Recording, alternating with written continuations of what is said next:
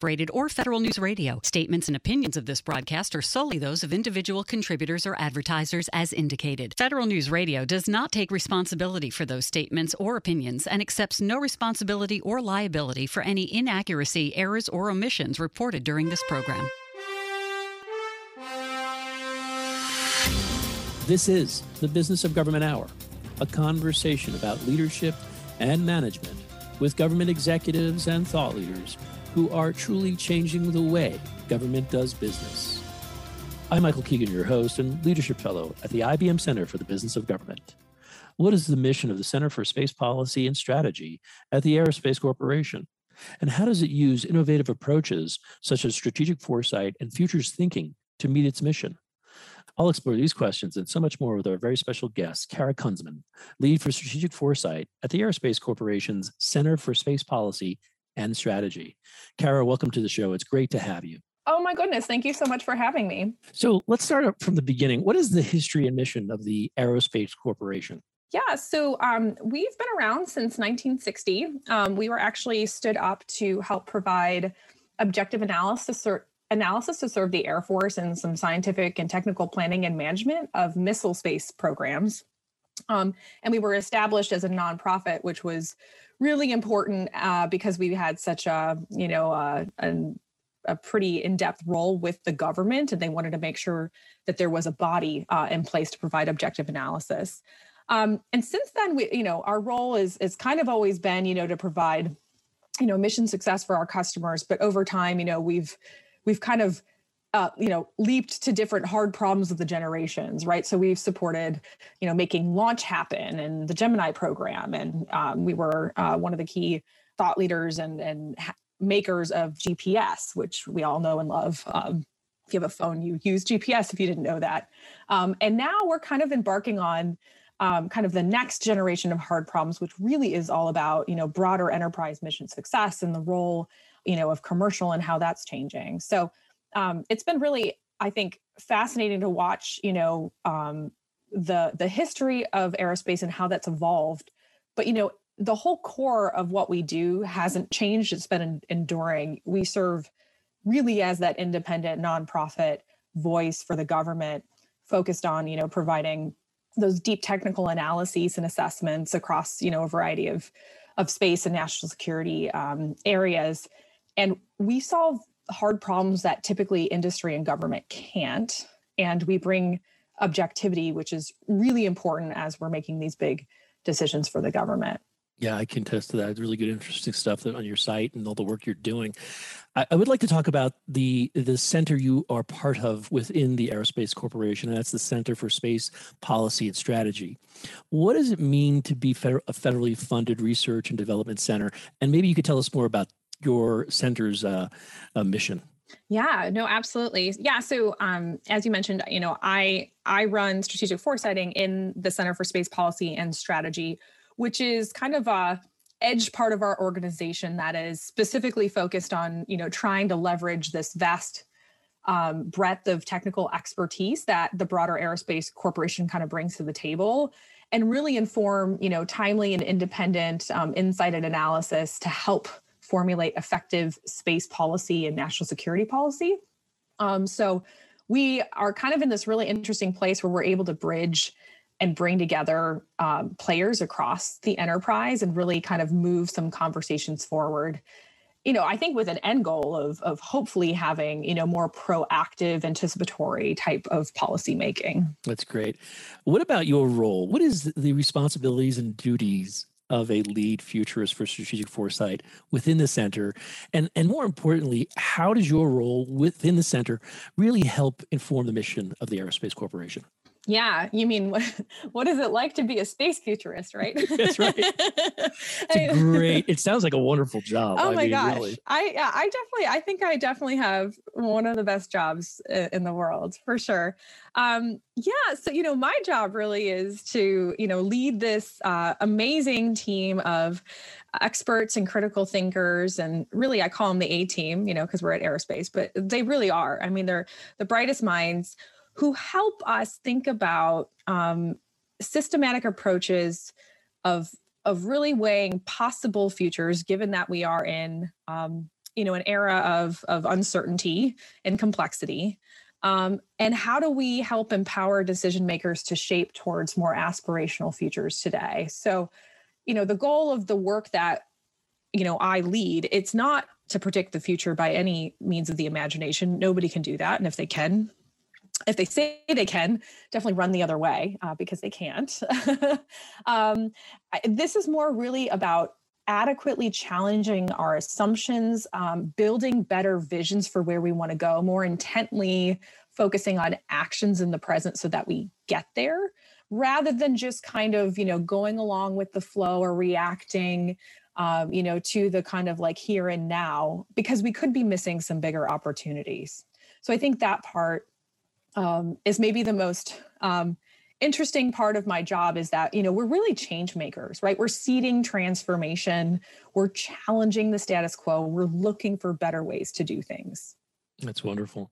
It's really, one of the things I noticed is within your work that you've put out there, you're really taking on the tyranny of the present.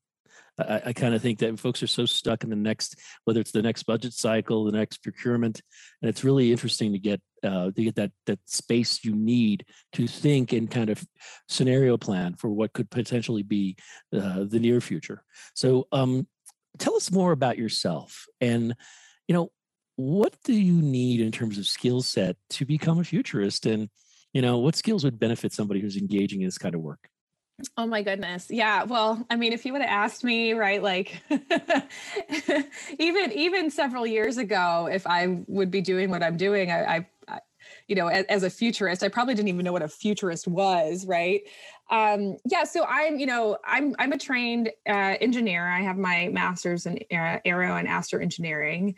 And have been really working in the space and systems engineering arena pretty much my whole career. I've been with Aerospace about 8 years, and was brought in kind of as like a fairly green but different thinker into some internal projects, looking at, how do we seed, meaningful cutting edge kind of science and technology investment given limited resources? How do we think about making sure our nation stays ahead? Like big questions that we were teed up with. And what I found is that there were a lot of folks who were looking at these problems, trying to solve what I consider strategy problems with engineering or technology solutions. And, I've always been a big picture thinker. It's like literally in my DNA. It's just who I am. I get a lot of those great features from my father. And I knew I didn't have the right frameworks or the right training, but I was curious enough to start asking questions. And those questions started leading me to real answers. And that's kind of how I came across this new thing called strategic foresighting. It's not really a new thing, but it was to me. And I was lucky enough to have somebody to just tell me, go get smart in this. And so I got certified in strategic foresighting at the Institute for the Future. And they knew about this place because they taught at UC Berkeley, and they got coffee across the street. And IFTF always has interesting and thought-provoking, posters up. And so she's like, I don't know what they do there, but like, just go there. And I remember sitting on the first day, and, all sorts of people come from around the world with a variety of different reasons, either for business or nonprofit purposes, but they're all united in the way of, how do I help my organizations navigate better under uncertainty? And so for me, that was like a big aha moment. The tough part is that a lot of what is, traditionally and academically founded in the practice of strategic foresighting is definitely more in the, liberal arts arena. And so how do you translate what that means to those that are more technically oriented, those that are more data driven? So that's really where my work began, because there's a gap, right? There's a gap with how you translate these kind of very like open-ended, big picture concepts. My favorite quote is actually from Jim Dator, world-renowned futurist father, honestly, one of the founding fathers of futurism over at University of Hawaii. There's no future facts. And that is like so hard, right, for technical organizations, because everything should be fact-based. That's what the scientific method is based in. So that's kind of how I got into it. And then, I've just been diving deeper and deeper and looking at the actual feasible implementation of how do you tee up and consider not just probable, but also plausible possible future states. And what does that mean? What does that mean for your organizational investments, your policy making, your messaging, like investments, like all of the above, right? And so that's really kind of, we started building out those frameworks. And I think because we're in the application space, we're not just like admiring possible future states. That's what has helped us be so successful, because we're able to kind of take it all the way from concept to reality and action making. So, Kara, what has surprised you since taking on this role? Oh my goodness, this is a great question. What has surprised somebody that is supposed to be not surprised, right? Well, I'm going to be perfectly frank here. I got two big ones. I think the first is maybe it has a little bit to do with how impatient of a person I am. I think the amount of grit and tough skin that you need to have to do this job well is pretty overwhelming. Ever since I've started working this, whether it's convincing my own leadership, skeptics within, the organization that you're trying to get to work for, work on projects, to customers, to just, general conversations, there's so much resistance on looking at the future from a different lens.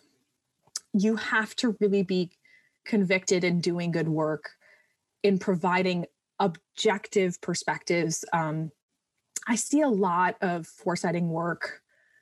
We call it weaponized foresight, where people go in and they already have an agenda, they already have an outcome, and they try to shape the activity and the insights and the findings to that. And our team fights tooth and nail to make sure that we are truly objectively, from a balanced perspective, there's bias everywhere, but I think being transparent about where that's coming from is an important part of the process. And exploring and thinking creatively about solutions that maybe aren't already on the table. So for me, that the amount of grit and uphill battle, I mean, again, I'm one of those people who's really stubborn and I keep going.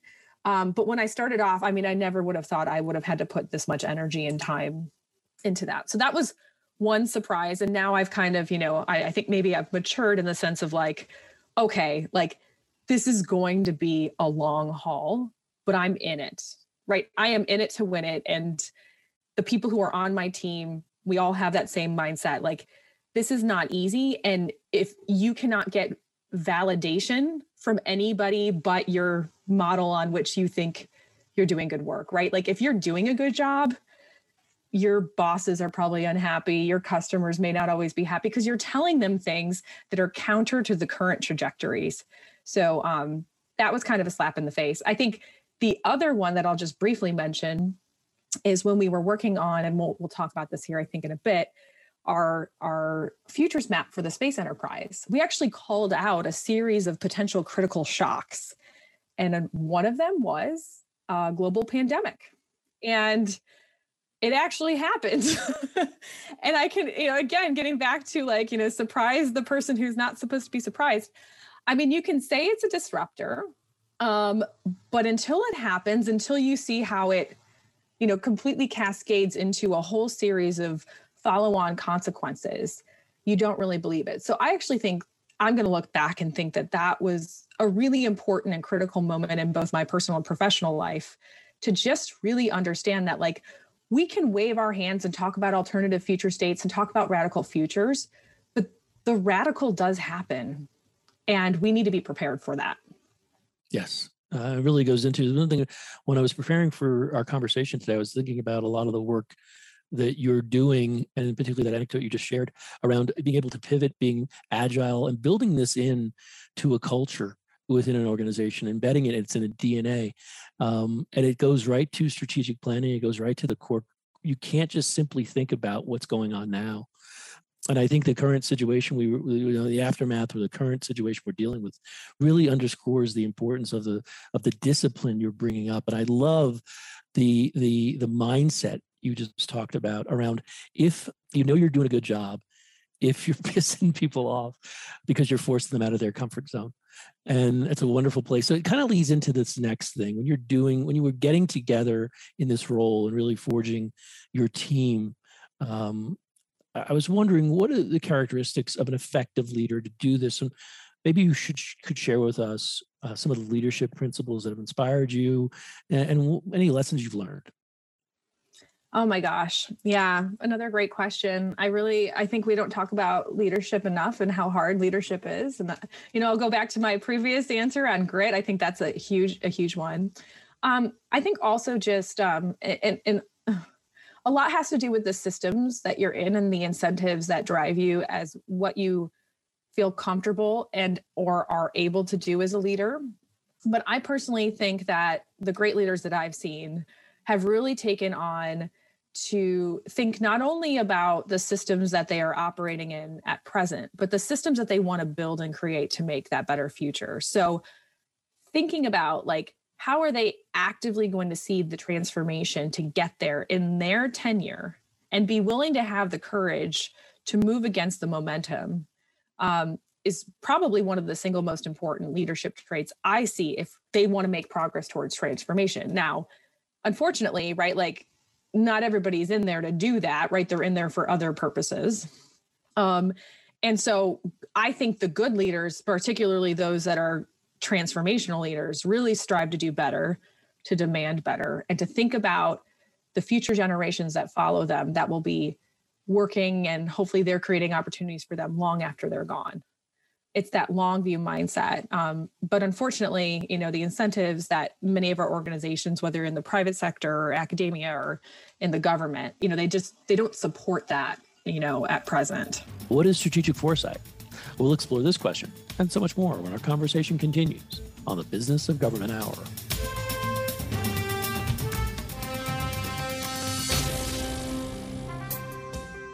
To support government financial performance and accountability, financial systems must meet certain standards, and relying on outdated financial systems inhibits progress.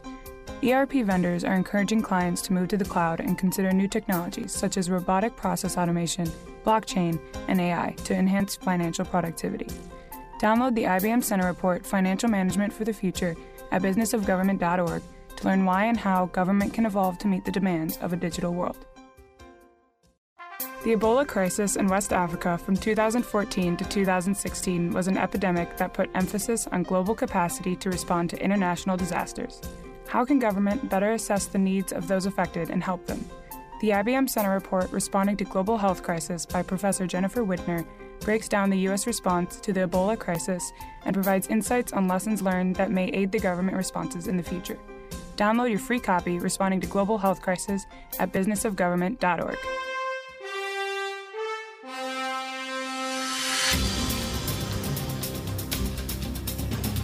Welcome back to the Business of Government Hour. I'm Michael Keegan, your host, and our guest today is Kara Cunzeman, lead for Strategic Foresight at the Aerospace Corporation's Center for Space Policy and Strategy. Kara, what is strategic foresight? Can you help us understand how the discipline of strategic foresight can inform and develop long-term strategic planning, visioning? And again, this is a multi-layered question, but to what extent, and I think you hinted at this earlier, to what extent is it not about predicting the future and more about anticipating aspects of uncertainty and testing those assumptions? Yeah, well, it's really funny. I feel like the word foresight is actually very intimidating. I can't figure out why. But I mean, it's honestly, like, if you take one thing away from our conversation, right, it's just a fancy term for making better decisions under uncertainty. That's all it is. It's really quite simple. In practice, right, it's the application of systematic tools and methods to help identify emerging shifts and implications, and then translate those actions to help field better future outcomes. So, and when I say tools, I mean, for those, again, that are in the scientific community, it may not necessarily mean a large calculator, but it's usually like, mind maps and different types of ways which you can facilitate, groups of people to think deeply about the future and then harness those insights to drive, actionable outcomes.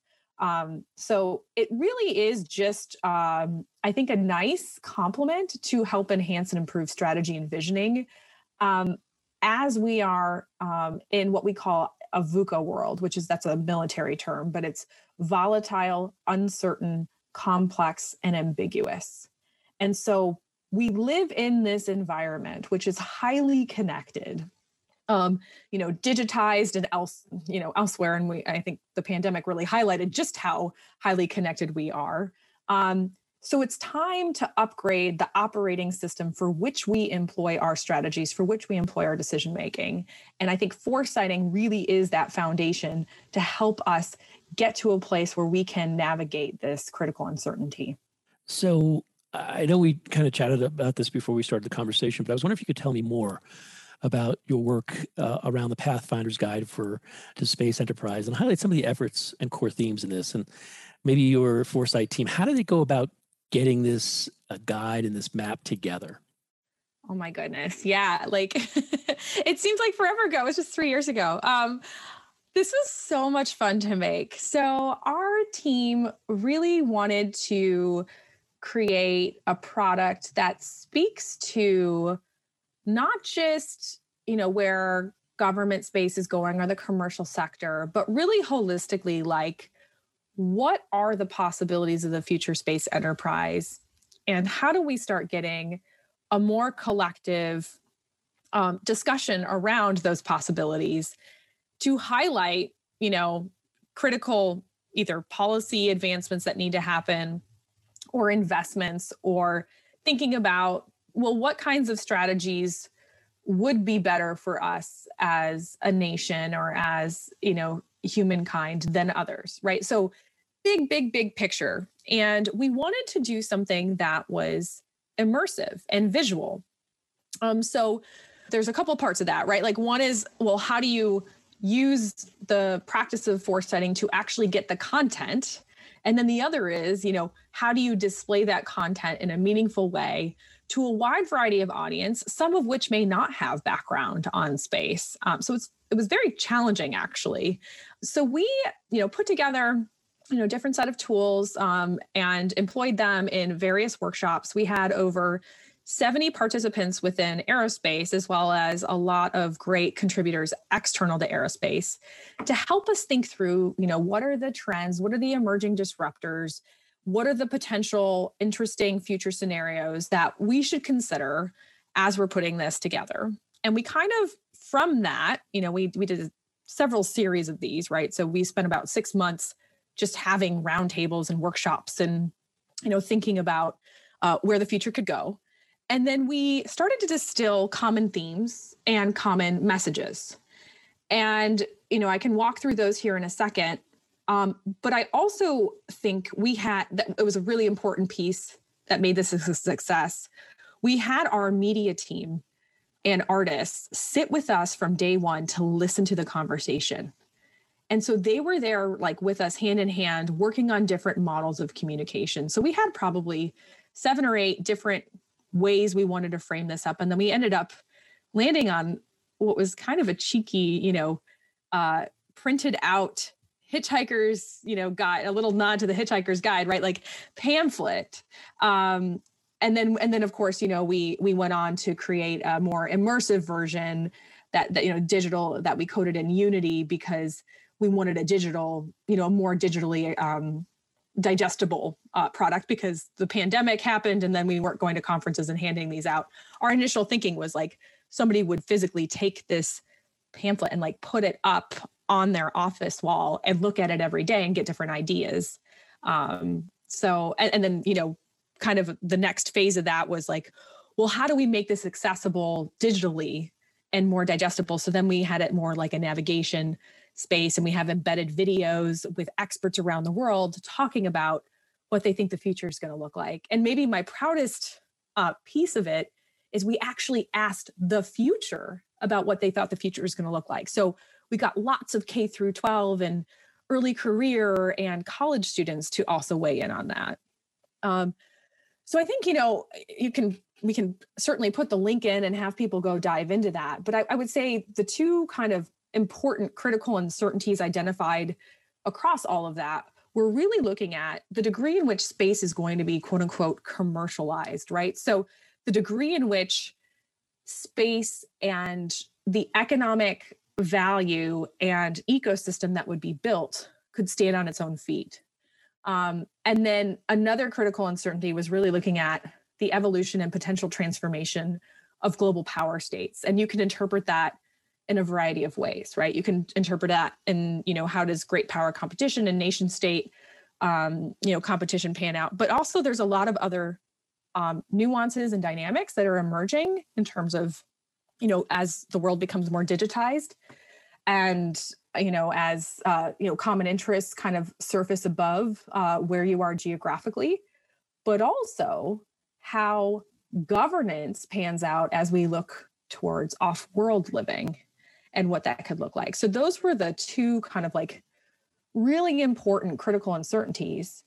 And then I think these are the most fascinating pieces out of all of this, which rises above space, which is we are literally on the precipice of, I think, redefining or having to clarify what does it mean to be human, given the changing landscape in general and super artificial intelligence, given the advancements in biotechnology and genetic modification and our role in the universe.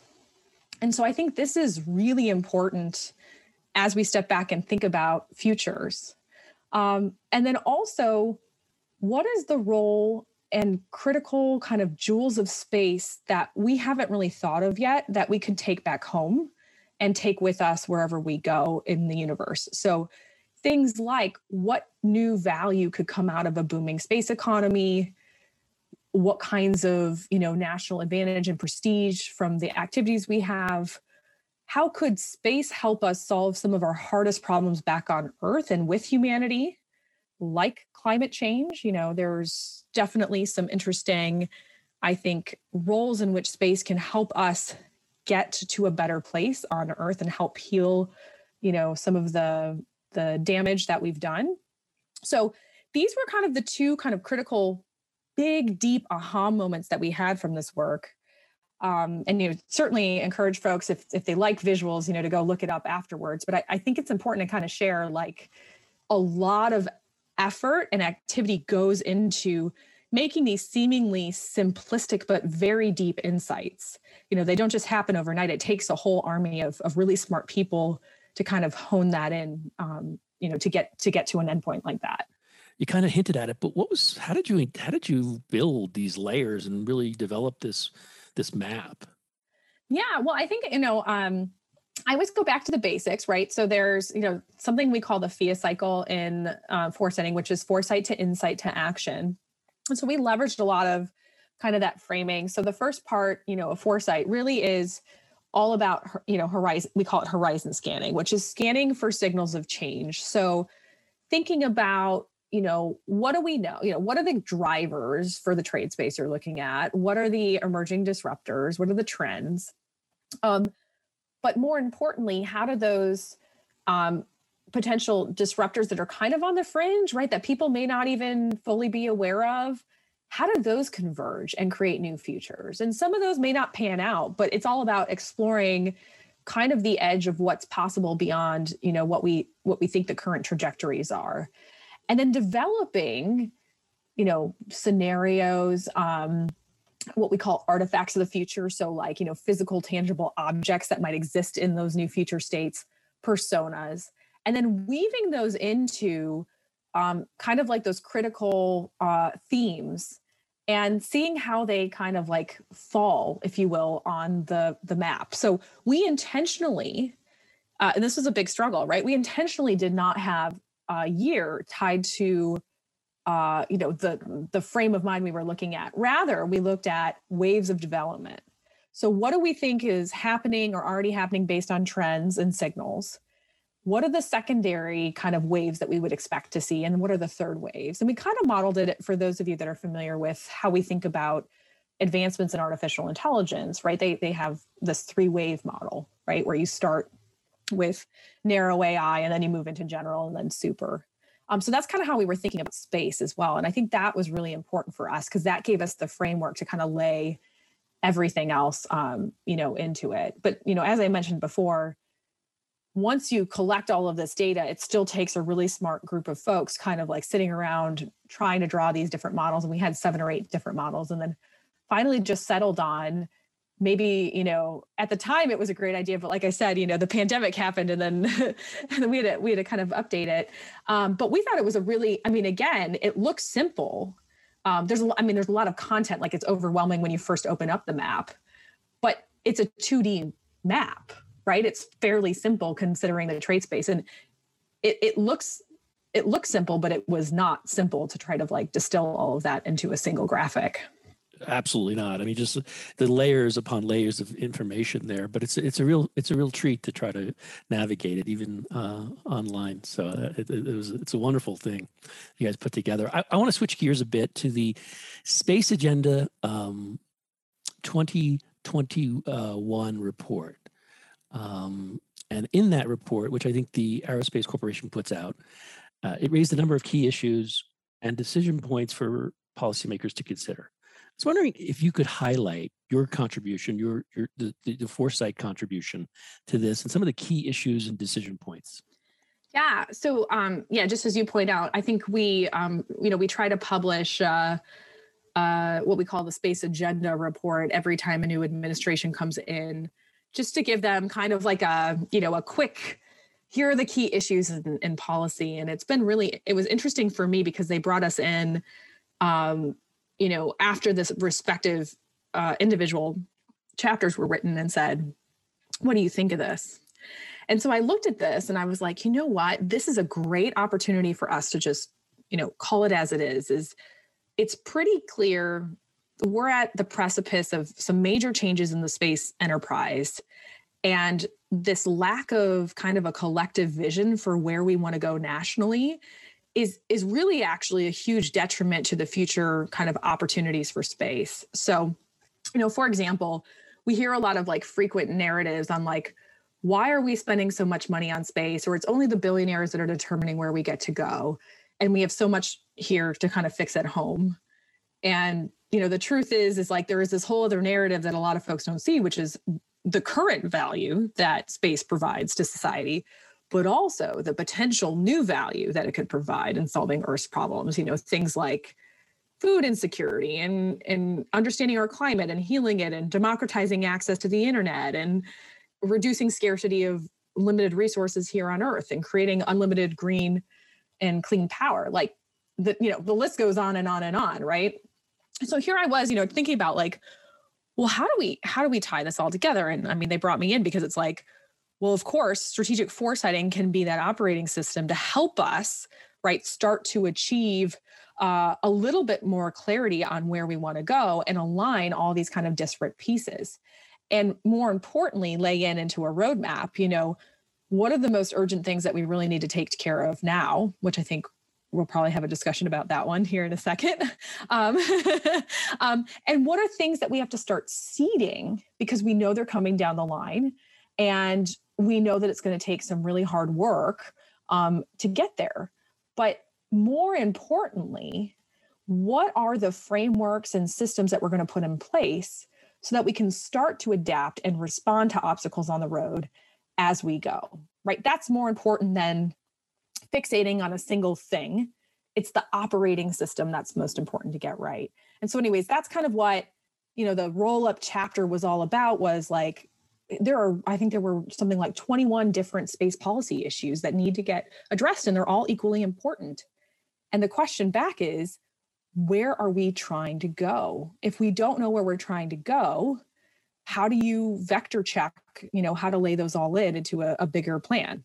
Yeah, and that kind of leads into my next question. Like, how did you seek to use the discipline of strategic foresight to explore the key issues of the space agenda?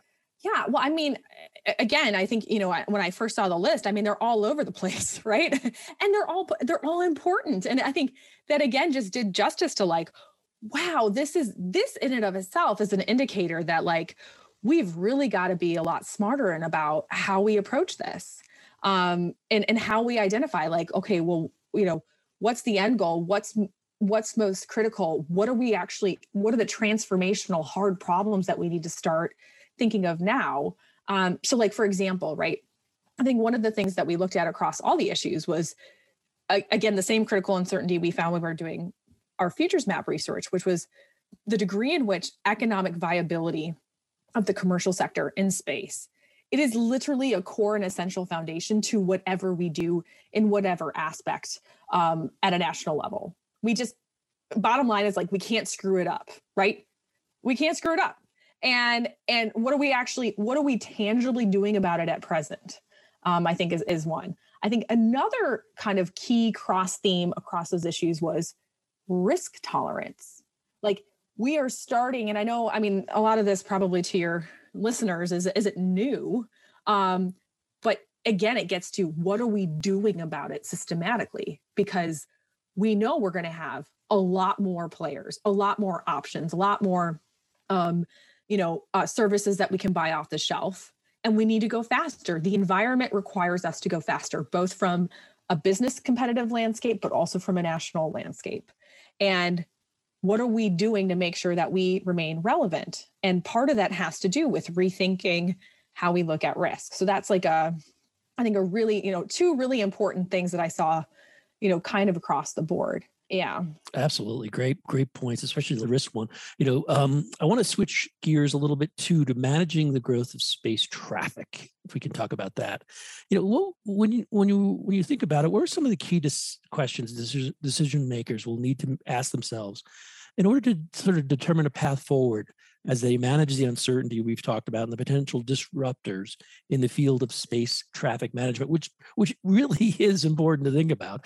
And how are you applying strategic foresight to answer these questions? Oh my gosh. So this is a great case study, right? Like it's in real time. We're walking through, it was a great foresighting case study, right? Space traffic management and congestion is definitely like, it's almost like, I know we talk about whatever crazy animal color, pink flamingos or gray rhinos or whatever obnoxious animal that's standing in front of you where you need to do something about it. And, a corollary is cyber, right? Like, cyber security is one of those things that is always going to be there and there's never enough. I mean, we all know it's going to be bad. It's actually already bad, depending on where your threshold is. But even if it's, wherever your threshold is now, it's going to get way worse.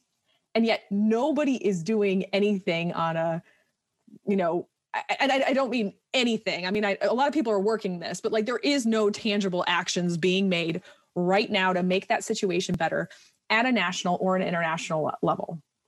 It's totally bananas, right? I think there have been great technical, statistical models, a lot's coming out of aerospace, but also other institutions that are clearly showing it's not an if, but a when situation. And, definitely speaking to some scenarios that would maybe accelerate or decelerate getting to that inevitable point. But just knowing that is coming, I mean, that should be enough, right? And so yet we don't do anything because we don't have the right organizational incentives in place. There's not really clear authorities. We're literally still working that out years and years later. So it's absolutely a leadership problem.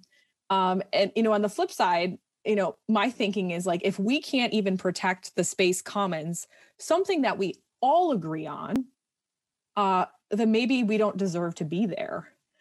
And so, these are hard, these are hard questions though, right? There's a lot of smart people looking at this problem, and yet we're not making any progress on it.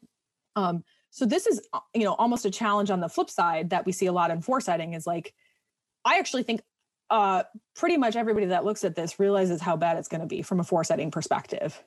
It's the action part. It's moving from what do we do about it in the present to help either reduce, mitigate bias time, come up with more creative solutions for alleviating that. And there are folks, doing that, but are they doing that in a holistic, whole of nation way, whole of, honestly, world way? And that's the leadership vacuum there.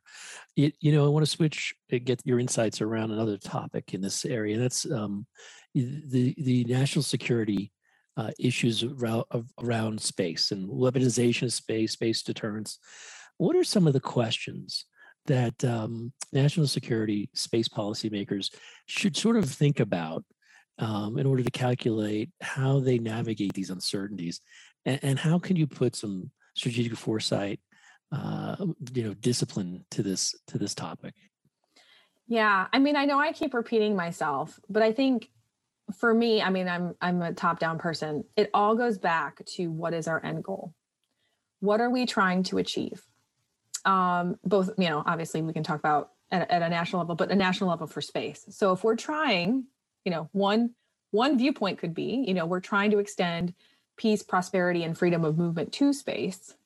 Then we better get, smarter about shaping the norms and be leading where we need to drive that future.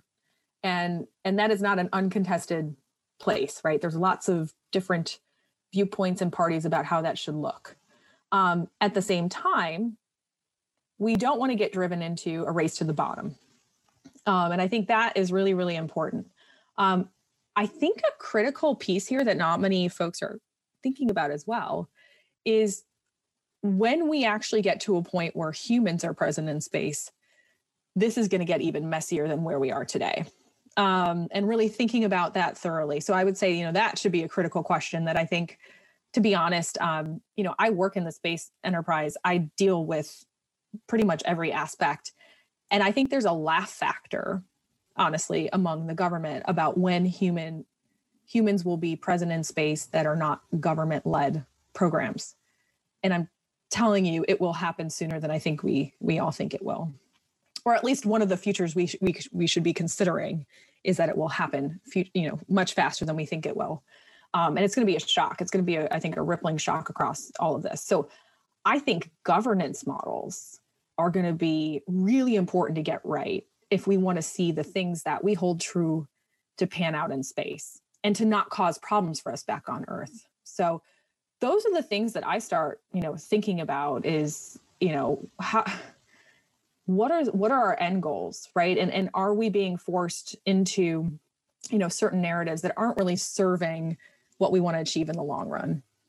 Excellent insight. I want to put a bow on this in terms of the discipline. So from your perspective, Kara, how important is it for leaders or folks who are doing the work to ask the right questions, look for potential inflection points, whatever they may be, as you said earlier, use the discipline of scanning the horizon, develop insight, and yet ultimately be prepared to take action to move, even if it's incrementally, toward and this is key, toward a preferred future?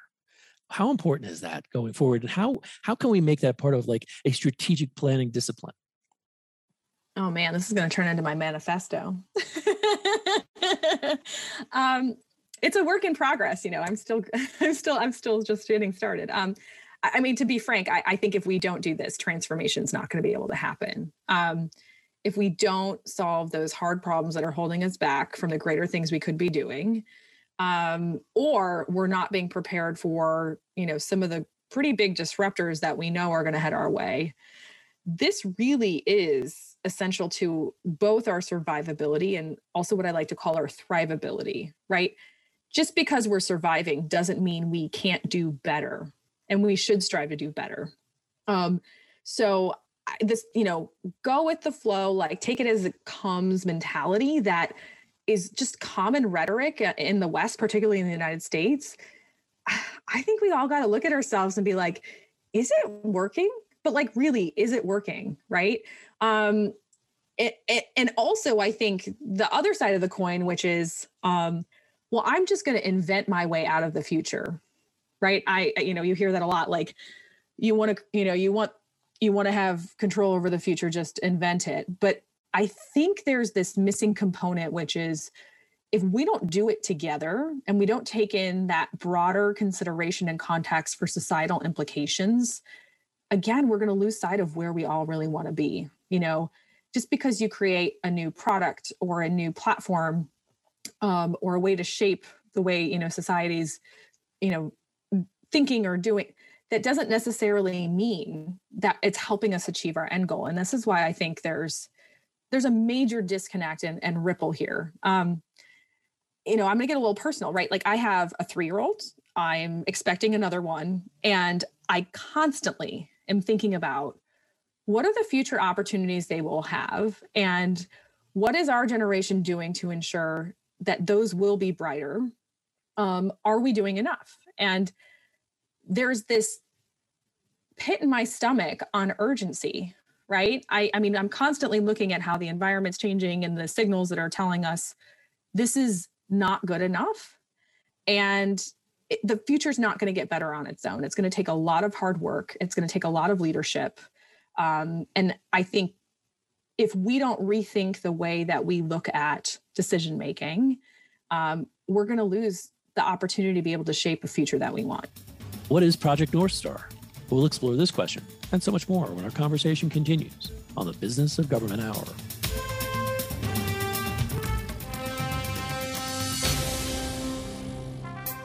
How does an agency decide upon and implement a performance management framework that will be successful for their specific administration? The IBM Center Report, A Practitioner's Framework for Measuring Results, follows the implementation and results of the CSTAT management framework in Colorado's Department of Homeland Security, in hopes that it can guide others who may want to institute a similar approach. Download A Practitioner's Framework for Measuring Results by Melissa Wavelet on businessofgovernment.org today. Agile methodology has allowed for agencies to keep up with the growing demands for fast response to problem solving. The Opportunity Project, TOP, serves as a catalyst in adapting agile techniques to solve complex agency mission problems. TOP works with federal agencies to identify challenges and facilitate iterative approaches in response. In the IBM Center Report, Agile Problem Solving in Government, Joel Gurin and Katerina Rebello discuss the factors of success involved in TOP. Download your free copy today at businessofgovernment.org.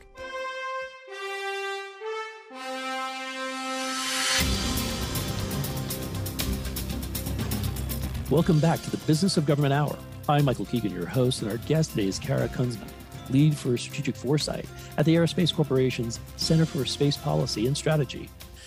So now I'd like to talk about a project of yours that you're moving forward on currently, and that is the Project North Star. What is it? What prompted its creation? And what are some of the core goals, and how does it hope to achieve those goals? Yeah, so I think you guys are already starting to see some of the themes that have popped up from our space-based research. But yeah, we are just embarking on a project called North Star, which I guess has a cheeky name since I do have space background. But it really is all about trying to illuminate a set of aspirational futures for the nation over the next, 50 to 100 years, even beyond that can really help serve as like this core universal foundation or tenets that help us withstand the test of things like the things that are getting in the way of progress, like political terms, infighting, propelling a longer set of enduring goals for the nation. So really trying to figure out where are we going collectively as a nation, because we don't have that right now.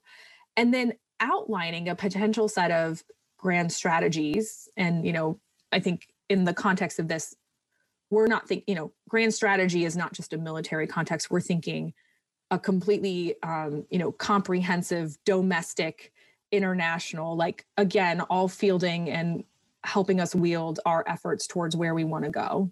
And considering that there is a pretty highly uncertain set of future states ahead of us, some that we can imagine and some that we need to push ourselves to imagine a little bit further, and drive those into the types of collective investments, resources, and urgent decision-making that need to happen. Again, hoping to bridge the divide from what we've seen get worse and worse over time, on the political spectrum. There are things that unite us, and there are things that need to get done to see transformation.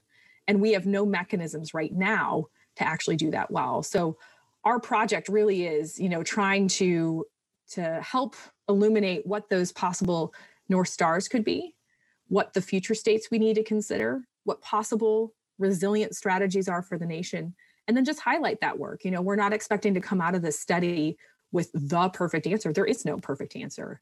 but we're trying to build a broader, more collective perspective on where we want to go. And I think that that's an important thing. And I was wondering, as you were building the concept of Project North Star, what were some of the key assumptions that you baked into it? And for a futurist, to what extent do such assumptions inform or actually hinder the process of envisioning future scenarios? This is a hard one, I have to say. It's definitely a challenging one. Because you got to draw the swim lane somewhere. And so I think there's some foundational ones for sure. Like, the first is that like a world in which, America and or like-minded allies and partners are leading is a better one for the well-being of humankind. That democracy, of course, in its widest form of interpretation, is a valuable form of governance, and that we should, as citizens, seek to look and advance and improve and maybe potentially reinterpret what that looks like. But it, far outweighs the benefits of other types of regimes like authoritarian ones. I think, again, understanding and assessing that the complexity and changing environment requires us to come up with new approaches in how we make decisions collectively. And that a grand strategy, no matter how much you want to debate, and we actually have had great discussions with some world-class professionals on historical grand strategy and how and if it was ever implemented, right, in American history, that moving forward without one, without a North Star, without a strategy to help achieve to get to our North Star, it's going to be very difficult for us to drive transformation towards where we want to go. And then, of course, I think another one, which is even maybe more contentious, which is that the United States is going to exist in some form over the next 50 to 100 years, which I think a lot of folks have uncertainty over, even if that's true.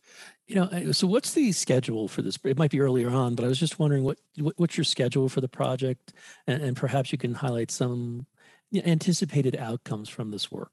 Yeah, so we kicked off this project in March it's now 2022. It's July of 2022, and we have about 4 more workshops lined up. It's invite only kind of set of folks who are helping us. And once we complete those workshops, which kind of like all drive from, where is grand strategy now? What are our potential North Stars? How is the environment changing? What strategies are resilient against that? And then what are the recommendations we have back out to at a national level in helping us seed towards those North Stars that were identified? We're planning on releasing a short summary white paper through the Policy Center this fall. And then, seeing where that takes us in terms of, potentially running it again at a bigger scale and scaling it up, potentially getting, a diverse set of thinkers and leaders across academia, the private sector, and government to help really amp this up and lead it. So this is kind of a pathfinder activity. And our goal is really to get people to wake up and say, we need this, and we need this big, right? So we're kind of trying to be agile and small right now, but our intent is, hopefully our findings of the paper and the process which we used will hopefully really get people to wake up to see nationally we need to do this. We need to do this now. So, Kara, what's the difference between envisioning your preferred future and merely reacting to it? And how does engaging in strategic foresight scenario planning help avoid the trap of a most likely future? Yeah, it's hard, right? Because, same thing, like surprise is in the eye of the beholder, most likely is in the eye of the beholder. And you're constantly in foresighting work doing a dance between being taken seriously, that you have a rigorous method, but also it's your job to maybe stress test, right, on what the art of the possible is. So, I would argue right now, all we are doing really is reacting, right? We're reacting. And we're reacting based on where we think the future is going. We have a very well-oiled system and organizational structure and mindset that really only allows us to react. And so we need to change the conditions so that we can start thinking more proactively about seeding that transformation that we want, but also, being prepared and resilient to it. If you're only focused on that projected, quote unquote, most likely future, you're going to be wrong. And that's bad from a multiple set of standpoints. One is obviously you're going to be surprised, but two is you're leaving this opportunity on the table to shape things for better. So, Kara, before we close, what are the 3 or so key takeaways you want our listeners to know about the work you're doing at the Aerospace Corporation? Yeah. Well, I think maybe speaking just from whoever your speakers are out there at an individual level, no matter where they are, I think we all individually can take and contribute to creating a more futures-oriented, long-view society. Essentially having a pay-it-forward mentality, thinking about not just the immediate, but your longer future, but also the generations that come after you. It's not easy. It's certainly not incentivized in our society. But if we had a shift in our mindset across the board at an individual level, at a local and state government level, at a federal level, at a corporate level, I think things can really change. And, I think so taking ownership of the long view can happen at an individual level. So I think that's maybe one point. I also think, kind of going back to an earlier discussion we had, which was not all foresighting is created equal. So I think it's important that folks recognize, who's funding the work, who's doing the work, who's participating in the work. I think good foresighting is going to lay it all out, objectivity. It's going to look at all the issues in a balanced way. It's going to critically look at the trade space. It's going to push to creative problem solving beyond kind of the status quo. And it's going to be transparent about that whole process. If none of those are true, you probably want to be skeptical about that work. So I think that part's really important. And then also, foresighting is not foresighting if you're not taking action in the present. It's not just about admiring the problem. It's about really implementing those insights into real tangible actions you can take today. And so one of the things I'm very proud of is the fact that my team is, got its sleeve rolled up, and we're taking on, making changes in real world programmatics and policy making, and really trying to push the needle forward in an application way, which not everywhere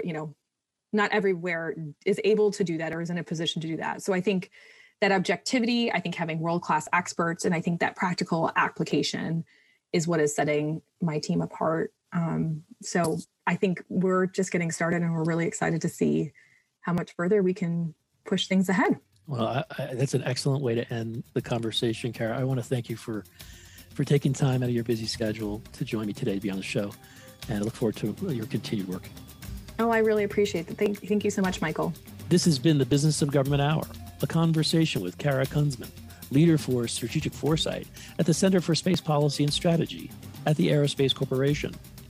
Be sure to join us next time for another informative, insightful, and in-depth conversation on improving government leadership and its effectiveness.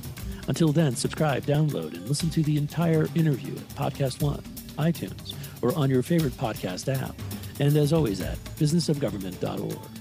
For the Business of Government Hour, I'm Michael Keegan, and thanks for joining us.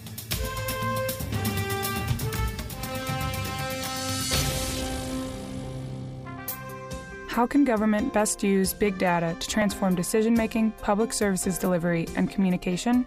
The IBM Center report, Integrating Big Data and Thick Data to Transform Public Services Delivery by Yan Ang, presents 5 recommendations for public managers introducing the concept of mixed analytics, urging thick data, meaning qualitative information about users, to be presented alongside big data to improve government decision-making. Visit businessofgovernment.org to read more.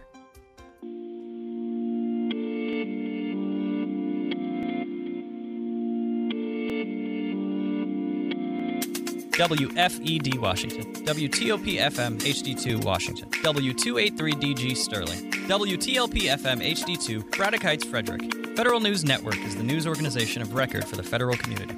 We are nonpartisan, non-political, and our job is to help federal government and contracting executives make informed decisions. We inform federal managers, contractors, and policymakers on issues related to the federal workforce, management, and acquisition, pay benefits and retirement, the Defense Department, and federal IT. Portions pre-recorded. Nights and weekends, we air Washington Nationals, Capitals, and Wizards, and the Navy Midshipmen. We are the Washington, D.C. home of Navy athletics. Download the Federal News Network app on the App Store or Google Play Store. Play Federal News Network on Alexa. Check us out on Twitter, Facebook, and LinkedIn. Federal News Network. Our mission is helping you meet your mission.